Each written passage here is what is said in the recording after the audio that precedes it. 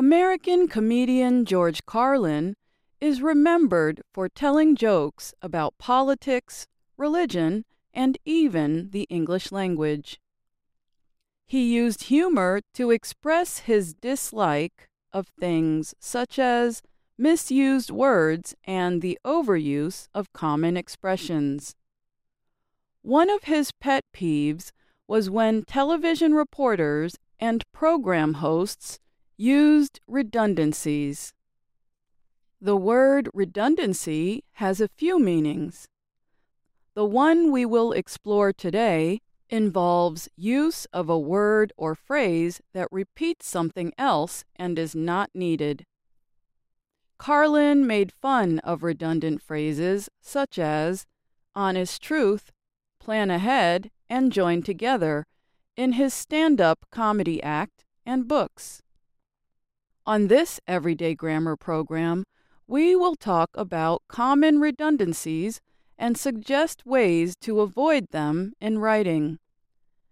English speakers often speak in a repetitive style. It is so deeply ingrained in us that we rarely notice it. In fact, I just used a somewhat redundant phrase, deeply ingrained. So, why do English speakers use redundancy? Well, we sometimes do it for emphasis.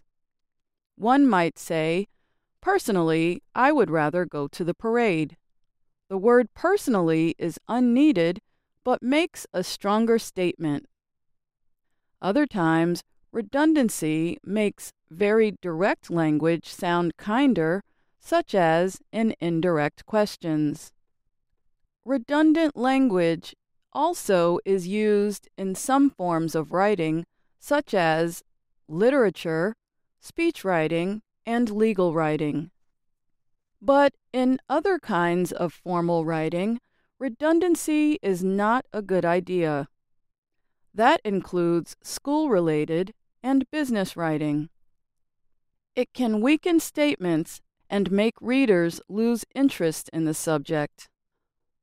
Less is more is a good rule to follow as one attempts to produce quality written work.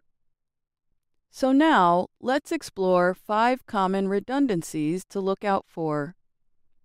The first one is in setting up examples. In formal writing, we use phrases like for example, for instance, and such as to present examples. So adding the phrases and so on and more, or the Latin term etc., to a list of examples is redundant. Here is an example of what to avoid.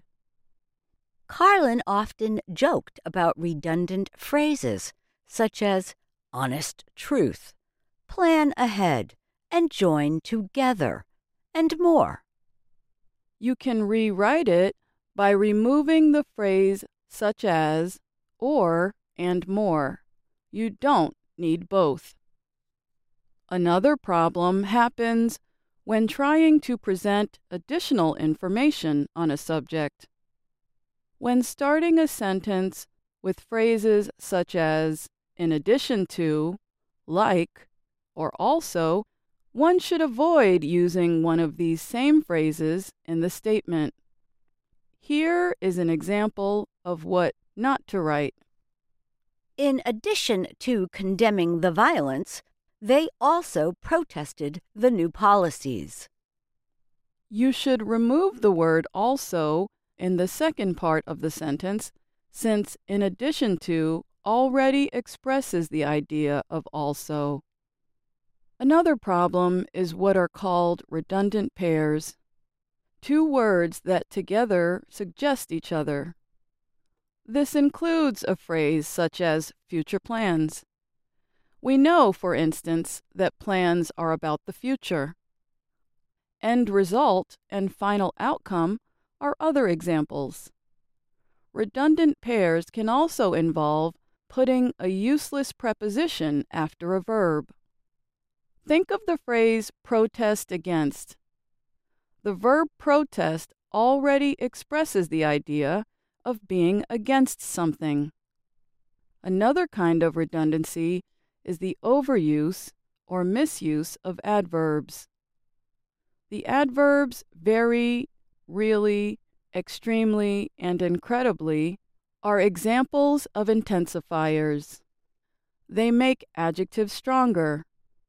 Intensifiers are often not a wise choice for formal writing, however. Very unique is an example of a misused intensifier. The word very is redundant because unique means very special or unusual. Other adverbs are simply needless. Two such examples are the phrases shouted loudly and completely destroyed. We know that destruction suggests total ruin, and shouting refers to being very loud. Writers in English are also guilty of wordy, time-related phrases. For example, the phrase period of time and time period are redundant since period refers to a measure of time. A few others are at the present time, which can be replaced with at present, delay until later, which can be replaced with delay, and since the time when, which can be replaced with since. Now let's hear an example of a sentence that uses more words than necessary to express an idea. It comes from the Purdue University Online Writing Lab. Before the travel agent was completely able to finish explaining the various differences among all of the many very unique vacation packages his travel agency was offering, the customer changed her future plans. And here is how Purdue suggests rewriting it.